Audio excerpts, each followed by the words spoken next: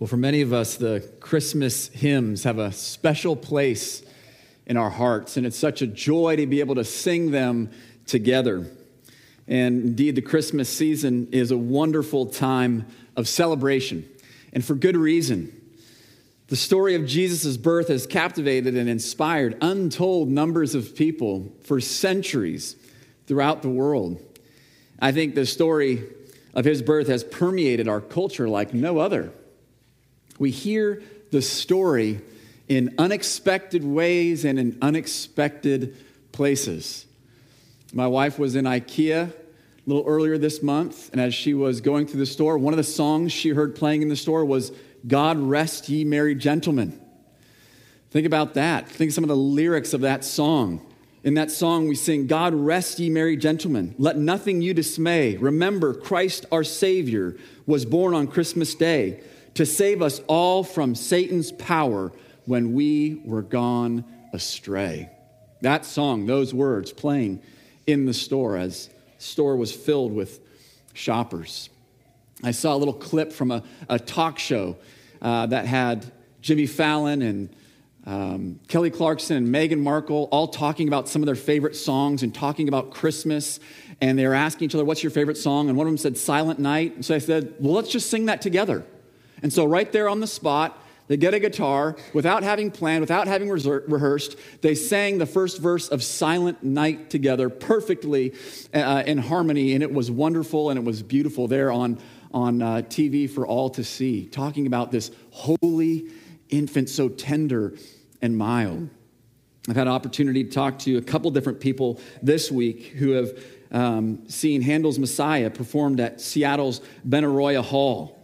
Of course, this was originally composed in 1741 and first performed in 1742, but eventually became one of the best known and most frequently performed choral works in Western music. If you're familiar with Handel's Messiah, it's just Scripture.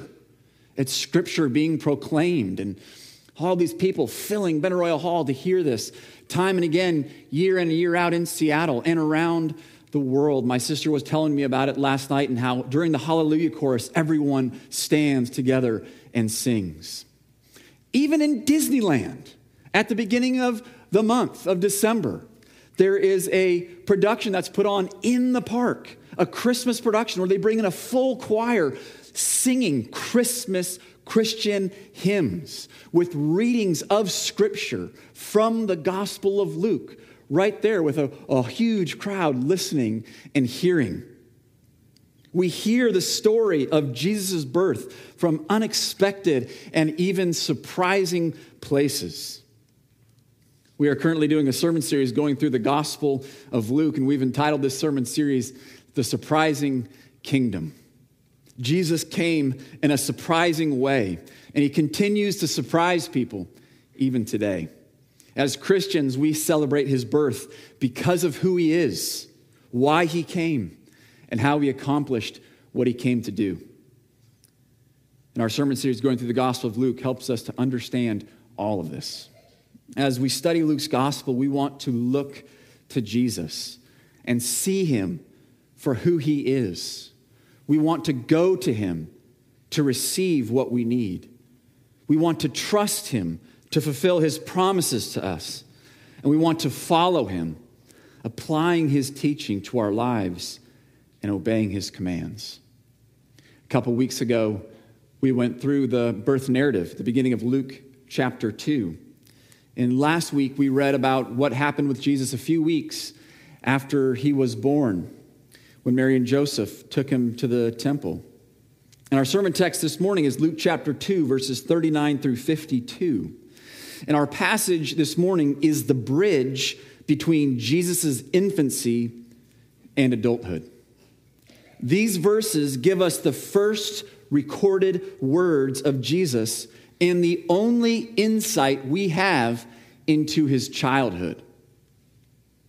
I'm going to read Luke chapter 2, verse 39 through verse 52. And when they had performed everything according to the law of the Lord, they returned into Galilee, to their own town of Nazareth.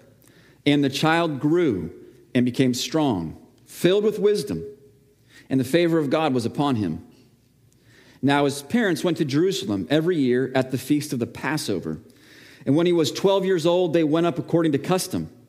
And when the feast was ended, as they were returning, the boy Jesus stayed behind in Jerusalem.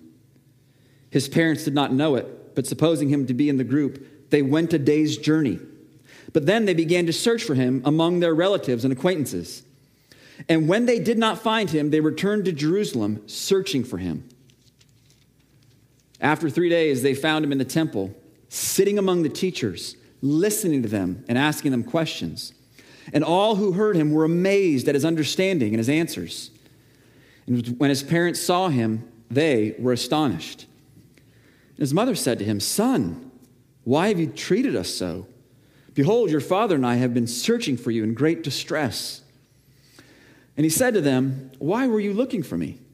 Did you not know that I must be in my Father's house?" And they did not understand the saying that he spoke to them.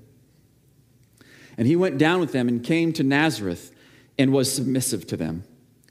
And his mother treasured up all these things in her heart.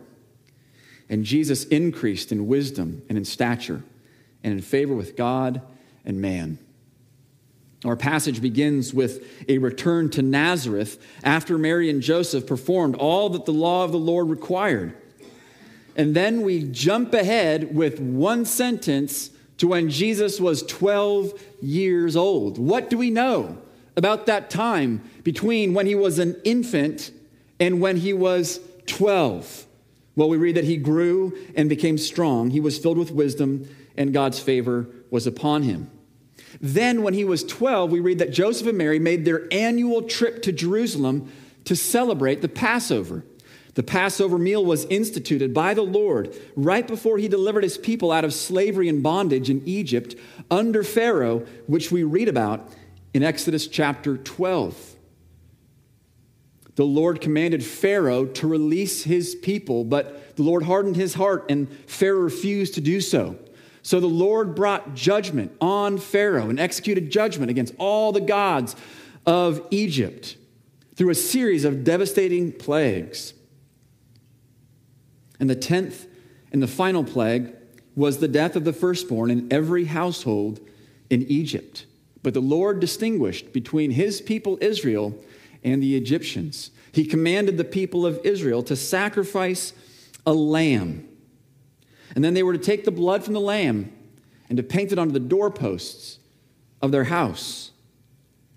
And we read in Exodus 12:13, "The blood shall be a sign for you on the houses where you are. And when I see the blood, I will pass over you, and no plague will befall you to destroy you when I strike the land of Egypt." And so those who took refuge under the blood of the lamb were saved from God's judgment. He passed over them, bringing judgment on their enemies, but saving them. And the people of Israel were commanded to observe the Passover and the Feast of Unleavened Bread annually as a reminder of God's redemption. We've already seen that Joseph and Mary sought to observe the law of the Lord and obey his commands. And so it is no surprise that they made the trip to Jerusalem every year to celebrate the Passover and the Feast of Unleavened Bread. The journey from Nazareth to Jerusalem was about 80 miles. And so it would take them about 3 or 4 days. You can imagine getting the whole family together, packing all the supplies, getting the animals they needed, and making this long trip to Jerusalem. No easy task. They would travel in a large group of family, friends, neighbors, acquaintances. They would do this for safety. And it was also a familial event. And so they would travel together, making this journey to Jerusalem. And this would have been an exciting time for Jesus and his family. The city of Jerusalem would be full of activity. Kent Hughes provides a wonderful description of what the 12-year-old Jesus would have experienced going to Jerusalem to celebrate the Passover. I want to read this description that he provides. Kent Hughes writes, "When the jostling merry throng passed through the gates of the city, a grand sight met Jesus' 12-year-old eyes. Some 200,000 pilgrims packed out the walled city. Every available space was rented, and in lieu of rent, cheerful hosts were given the hides of sheep sacrificed by their guests. Merchants who had come in advance lined the streets displaying their wares, and beggars stationed themselves strategically by the city's ancient gates. The most intense activity was at the sheep stalls, where pilgrims bartered for sheep and goats to sacrifice at the temple. When the sun rose on Passover, intense activity filled the encampments, the homes, and especially the temple. A full contingent of priests attended the temple. Their first task of the day was to take the leaven that had been gathered by candlelight from each home and ceremonially burn it.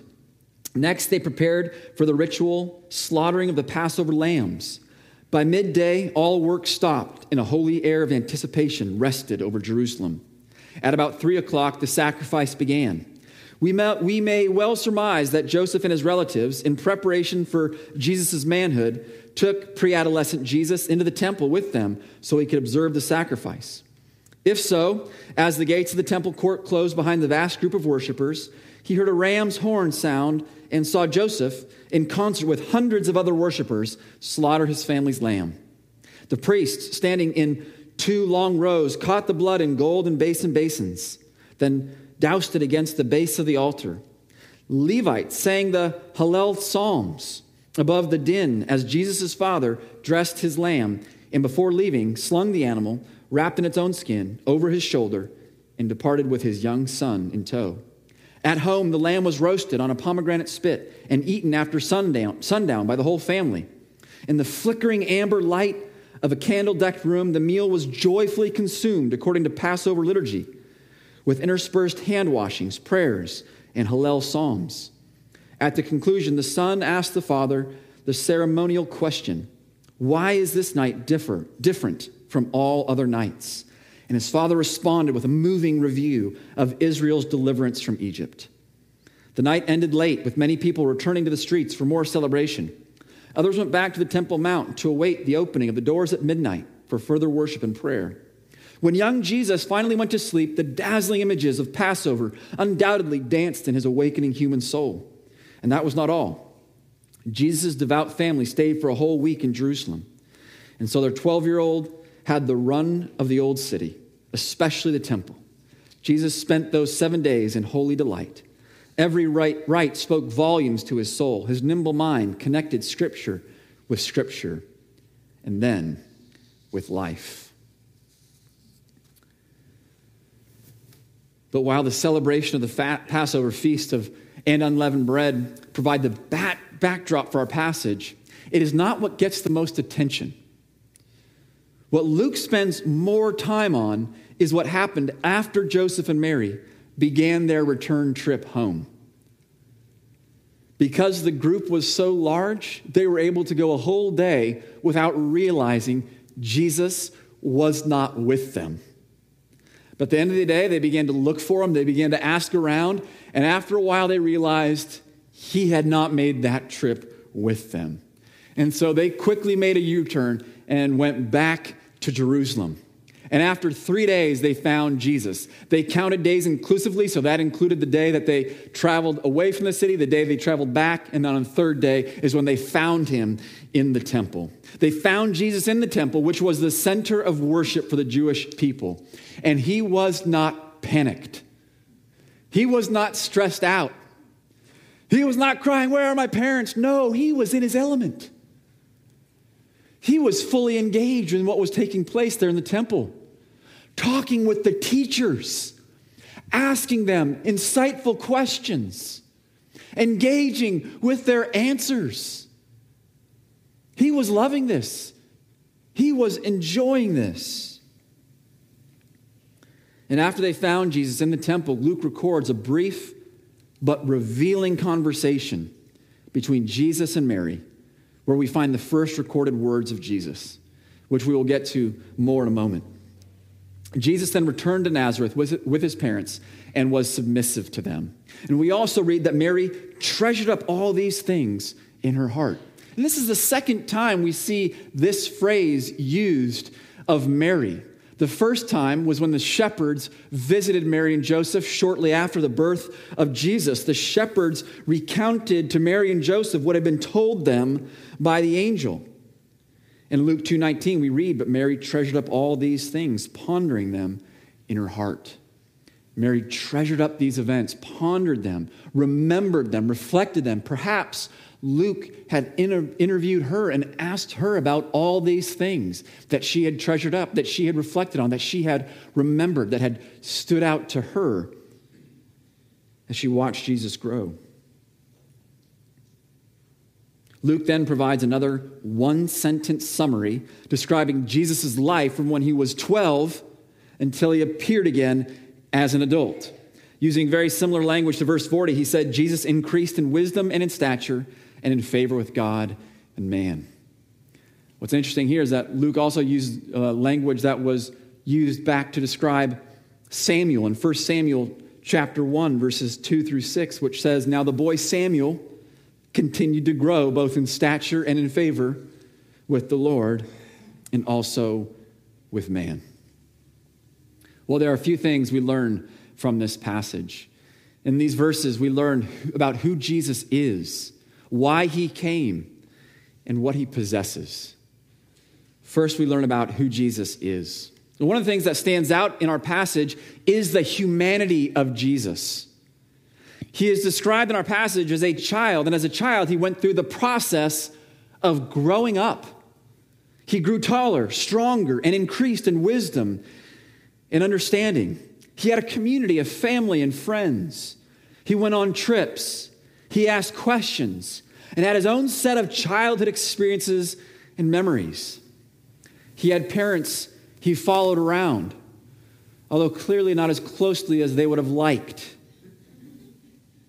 When his parents realized he wasn't with their group on the return trip, they panicked as any parents would. They were in great distress.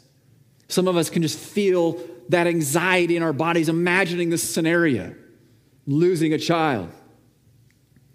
Some of these details remind us that Jesus experienced life in a human body with a human nature. In his humanity, he was the son of Joseph and Mary.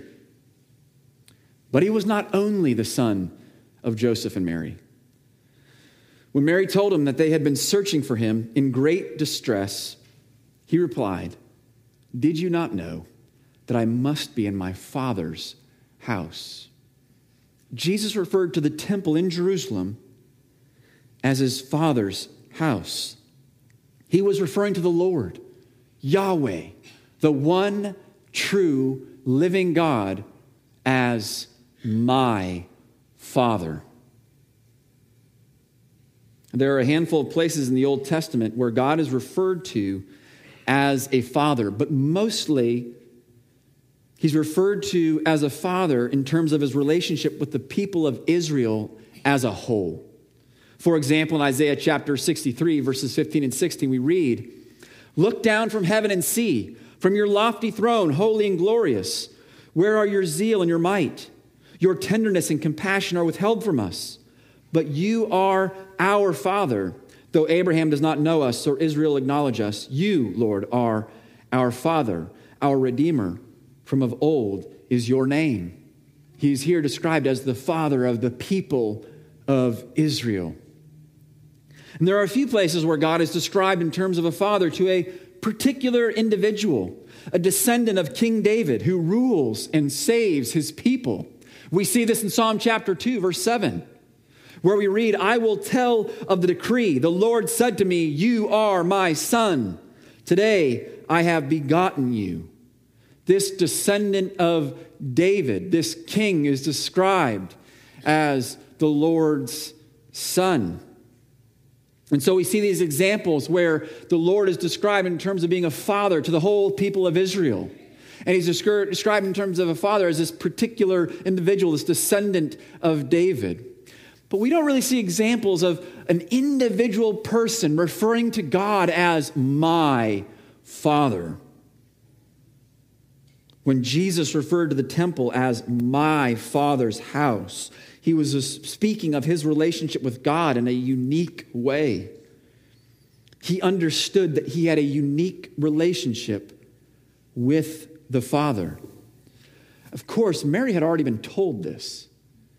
In Luke chapter 1, verses 30 through 33, we read, "But the angel said to her, 'Do not be afraid, Mary. You have found favor with God. You will conceive and give birth to a son, and you are to call him Jesus.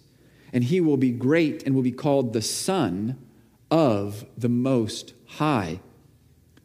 The Lord God will give him the throne of his father David, and he will reign over Jacob's descendants forever. His kingdom will never end.' And then in Luke 1:35, the angel answered, 'The Holy Spirit will come on you, and the power of the Most High will overshadow you. So the Holy One to be born will be called the Son of God.'" Jesus is the unique Son of God. And at the age of 12, he demonstrated that he knew he was the Son of God. And here in the first 2 chapters of Luke's gospel, our understanding of Jesus takes shape. On the one hand, he was the son of Joseph and Mary, who grew up in a way that was similar to other boys and girls. On the other hand, he was the Son of God, who was utterly distinct from anyone else. And one of the ways we talk about this is with the term incarnation. But what do we mean when we talk about the incarnation?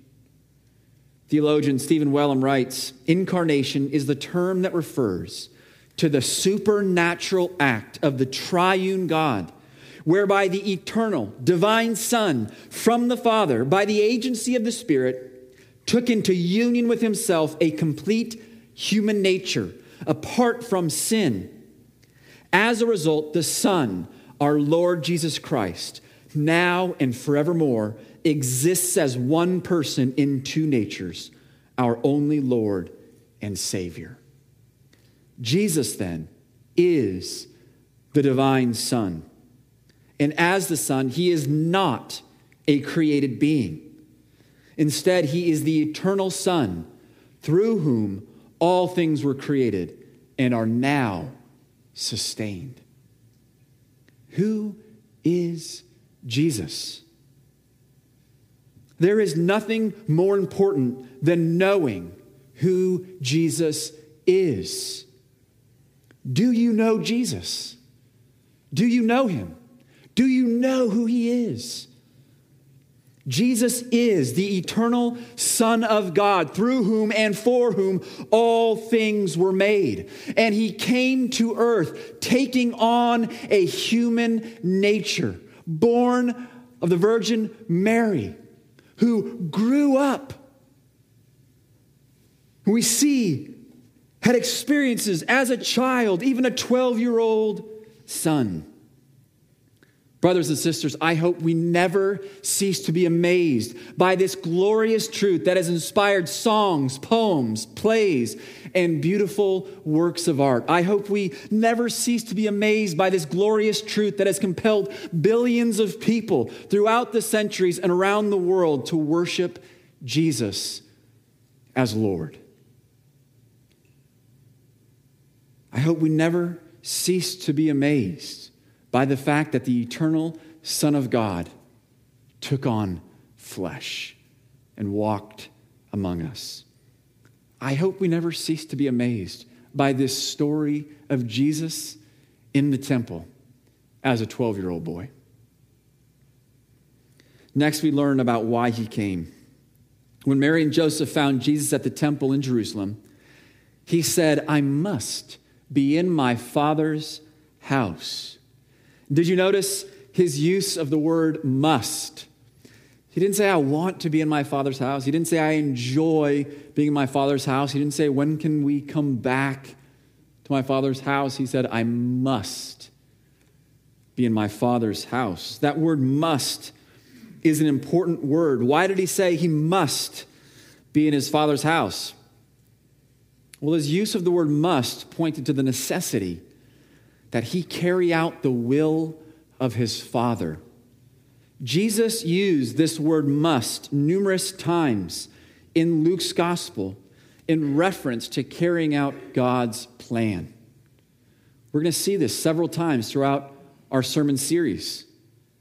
In Luke chapter 4, verse 43, after he began his public ministry, he said, I must preach the good news of the kingdom of God to the other towns as well, for I was sent for this purpose. It was necessary for Jesus to go around preaching the good news of the kingdom so that many would hear this good news. In chapter 9, verse 22, he said, the Son of Man must suffer many things and be rejected by the elders and chief priests and scribes and be killed, and on the third day be raised. It was necessary for him to suffer and die in his role as the Savior of the world. In Luke chapter 19, Jesus was passing through Jericho, and he had a crowd of people following along him on the path. And at one point, there was a man named Zacchaeus who was a tax collector who wanted to get a glimpse of Jesus, but he was a short little guy. And so he went ahead on the road that Jesus was walking and climbed up in a tree so he could get a glimpse of Jesus as Jesus walked by. But Jesus did not walk by. He stopped. And he looked up at Zacchaeus. And he said, Zacchaeus, hurry and come down, for I must stay at your house today. Zacchaeus, who was not well liked by his fellow Jews because of his occupation as a tax collector for the Roman government, came down and responded to this invitation by saying, look, Lord, today I give away half of my possessions, and if I have defrauded anyone, I will pay them back 4 times the amount. And in verses 9 and 10, Jesus said, today salvation has come to this house, since he also is a son of Abraham. For the Son of Man came to seek and to save the lost. It was necessary for Jesus to do the will of his Father. Doing the will of his Father meant preaching and proclaiming the good news of the kingdom of God. It meant pursuing, seeking, saving the lost. It required him to suffer and die for the sins of his people.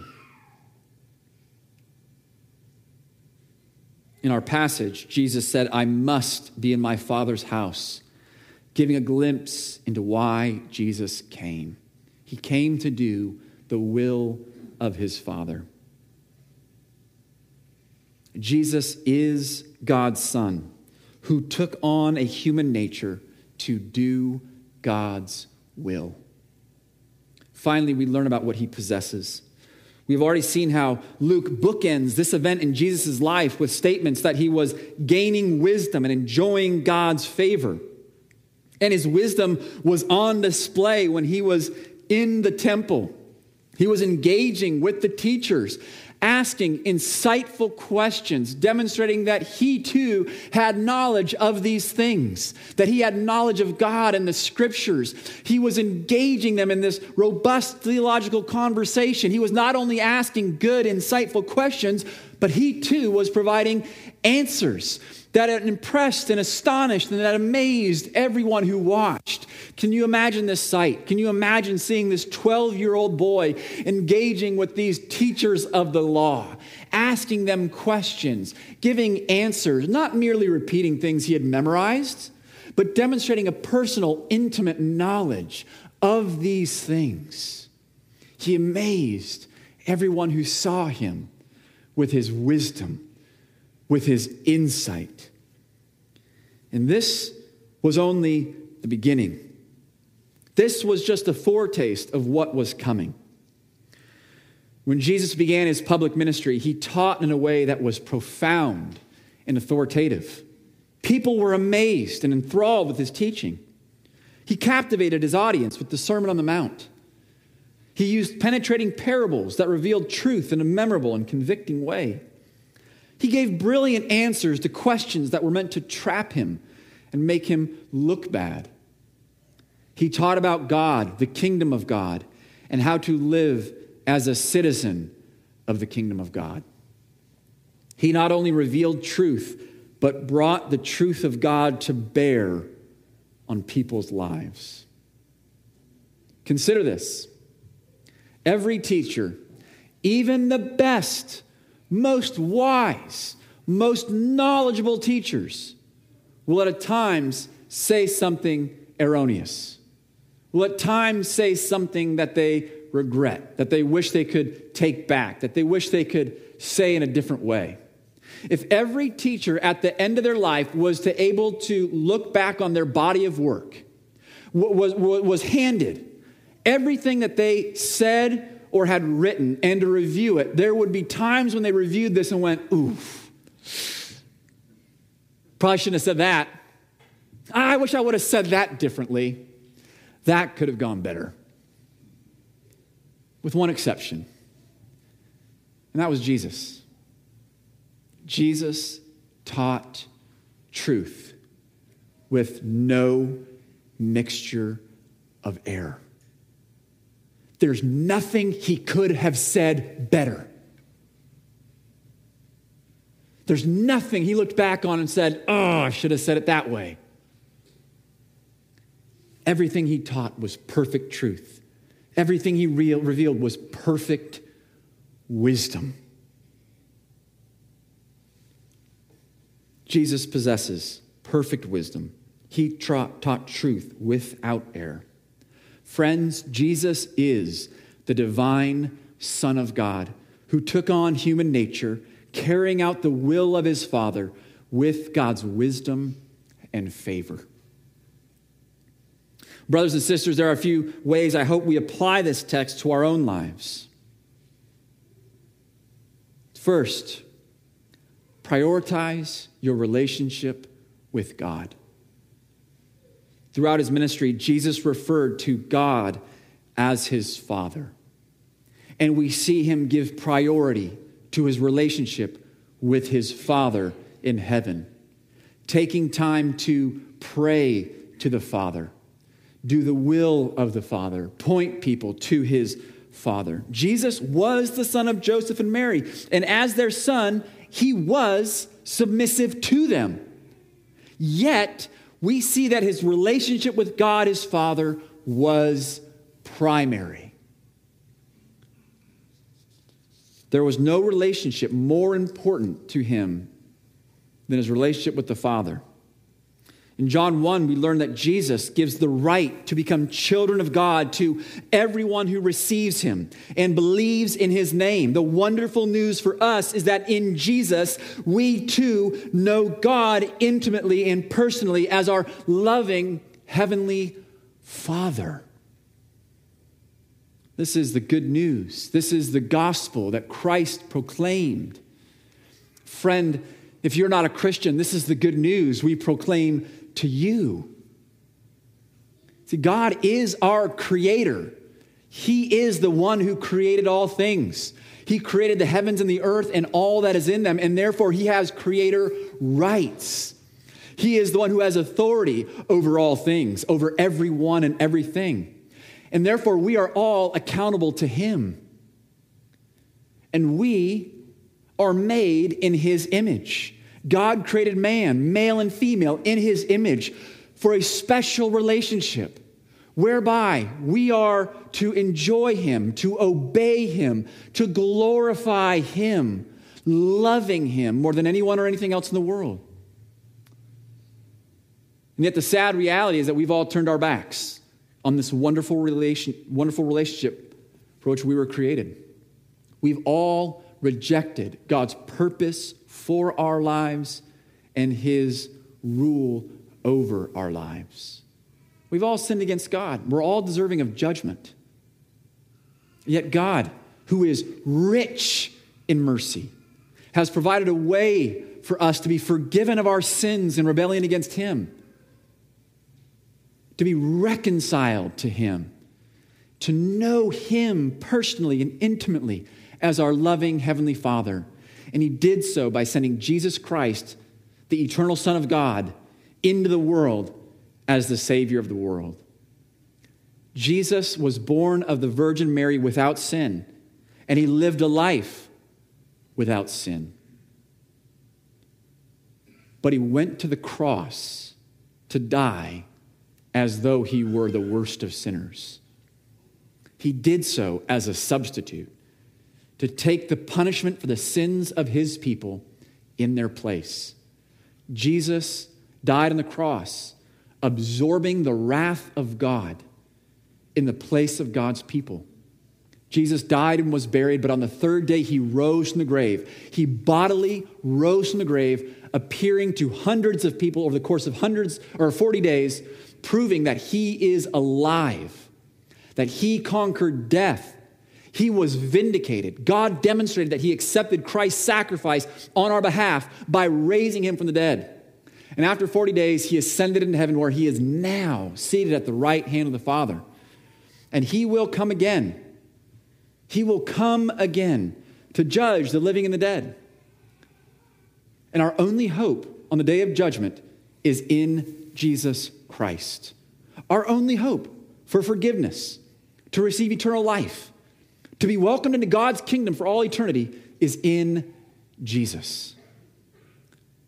If you're not a Christian, I urge you to believe in Jesus and be saved. When Jesus began his public ministry, he said, "The time is fulfilled. The kingdom of God is at hand. Repent and believe in the gospel." Repent, believe, be saved. For those of us who have believed in Christ, we are God's children. And as God's children, we prioritize our relationship with our Father as Jesus modeled for us. During the holiday season, we oftentimes have the opportunity to spend time with family. And that is a good thing. For some of this, it's a wonderful time to reconnect with family. For some of us, it's a painful time because of broken relationships or relationships that are strained, relationships with family that are not where we want them to be. But ideally, we spend time with family whom we love. And we desire to have loving and peaceful relationships with our family members. And that is a good thing we should pursue and pray for. At the same time, if you are a Christian, your primary relationship is with God the Father in Jesus Christ. Jesus taught that our love and loyalty to him must exceed our love and loyalty to anyone else. A little later in Luke's gospel, Jesus taught, "If anyone comes to me and does not hate his own father and mother and wife and children and brothers and sisters, yes, and even his own life, he cannot be my disciple." Now, this is a somewhat shocking thing to hear Jesus say. What did he mean by this? We must hate our father and mother, wife, children, brothers and sisters, even our own life, to be his disciple? He was impressing on us that you must love your family less than you love Christ. Your love for the Lord must be greater than your love for anyone or anything else. As a child of God, your primary relationship is your relationship with the Father. And all of our other loves and loyalties do not compare with him, as he is our ultimate priority. Brothers and sisters, prioritize your relationship with God. Seek him.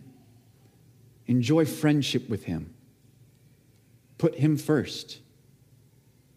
That is your primary relationship. Next, seek wisdom in Jesus. Being a follower or disciple of Jesus means we learn to obey all that he has commanded, trusting that his commands are good and good for us. We seek to live our lives his way, according to his teaching, values, and commands. And we seek this in his word, in the Gospels, but not only the Gospels. Because all of Scripture is his word.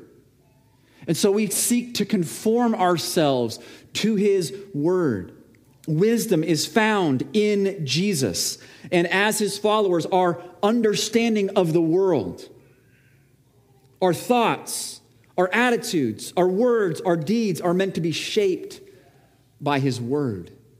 We are meant to be continually applying his wisdom to our lives. In Matthew 7:24-27, Jesus said, "Everyone then who hears these words of mine and does them will be like a wise man who built his house on the rock. And the rain fell, and the floods came, and the winds blew and beat on that house. But it did not fall, because it had been founded on the rock. And everyone who hears these words of mine and does not do them will be like a foolish man who built his house on the sand. And the rain fell, and the floods came, and the winds blew and beat against that house, and it fell. And great was the fall of it." Seek wisdom in Jesus. Apply his words to your life. That is how we walk in wisdom. We find wisdom in Jesus, and we apply his wisdom to our own lives as he commands us to do. Finally, value a submissive inner spirit. Jesus understood the temple to be his Father's house. He understood his unique relationship to the Father. Moreover, everyone was amazed with his understanding and answers as he engaged with the teachers of the law. You can imagine how this might go to the head of a typical 12-year-old or teenager. Everyone's impressed with me. I'm the real deal. But what do we read about Jesus? In spite of all these things, Jesus was submissive to his parents. Being submissive is not a bad thing. While being submissive may be viewed negatively in our culture, it is a beautiful thing in the eyes of the Lord. Kent Hughes writes, "An obedient, submissive inner spirit is a key to experiencing proper spiritual growth and comes from knowing who we are. Jesus understood that he was the Son of God and that God was his Father. And that awareness produced profound submission to God and man. In our case, our union with Christ makes God our Father too. Just as the Apostle John exclaimed, 'Beloved, we are God's children now.' The awareness of being a child makes us want to obey him and empowers us to submit ourselves to others for his glory. Being submissive to others in the way God commands is an important way we grow in Christ likeness. In his humanity, Jesus was submissive to his parents and ultimately to his Father. And where did this take him? In Philippians chapter 2, verse 8, we read, "In being found in human form, he humbled himself by becoming obedient to the point of death, even death on a cross." Oh, this is what Jesus has done for us. May we know Jesus. May we love him more than anyone or anything in the world. May we seek his wisdom, walking in his ways, following his example. Let's pray.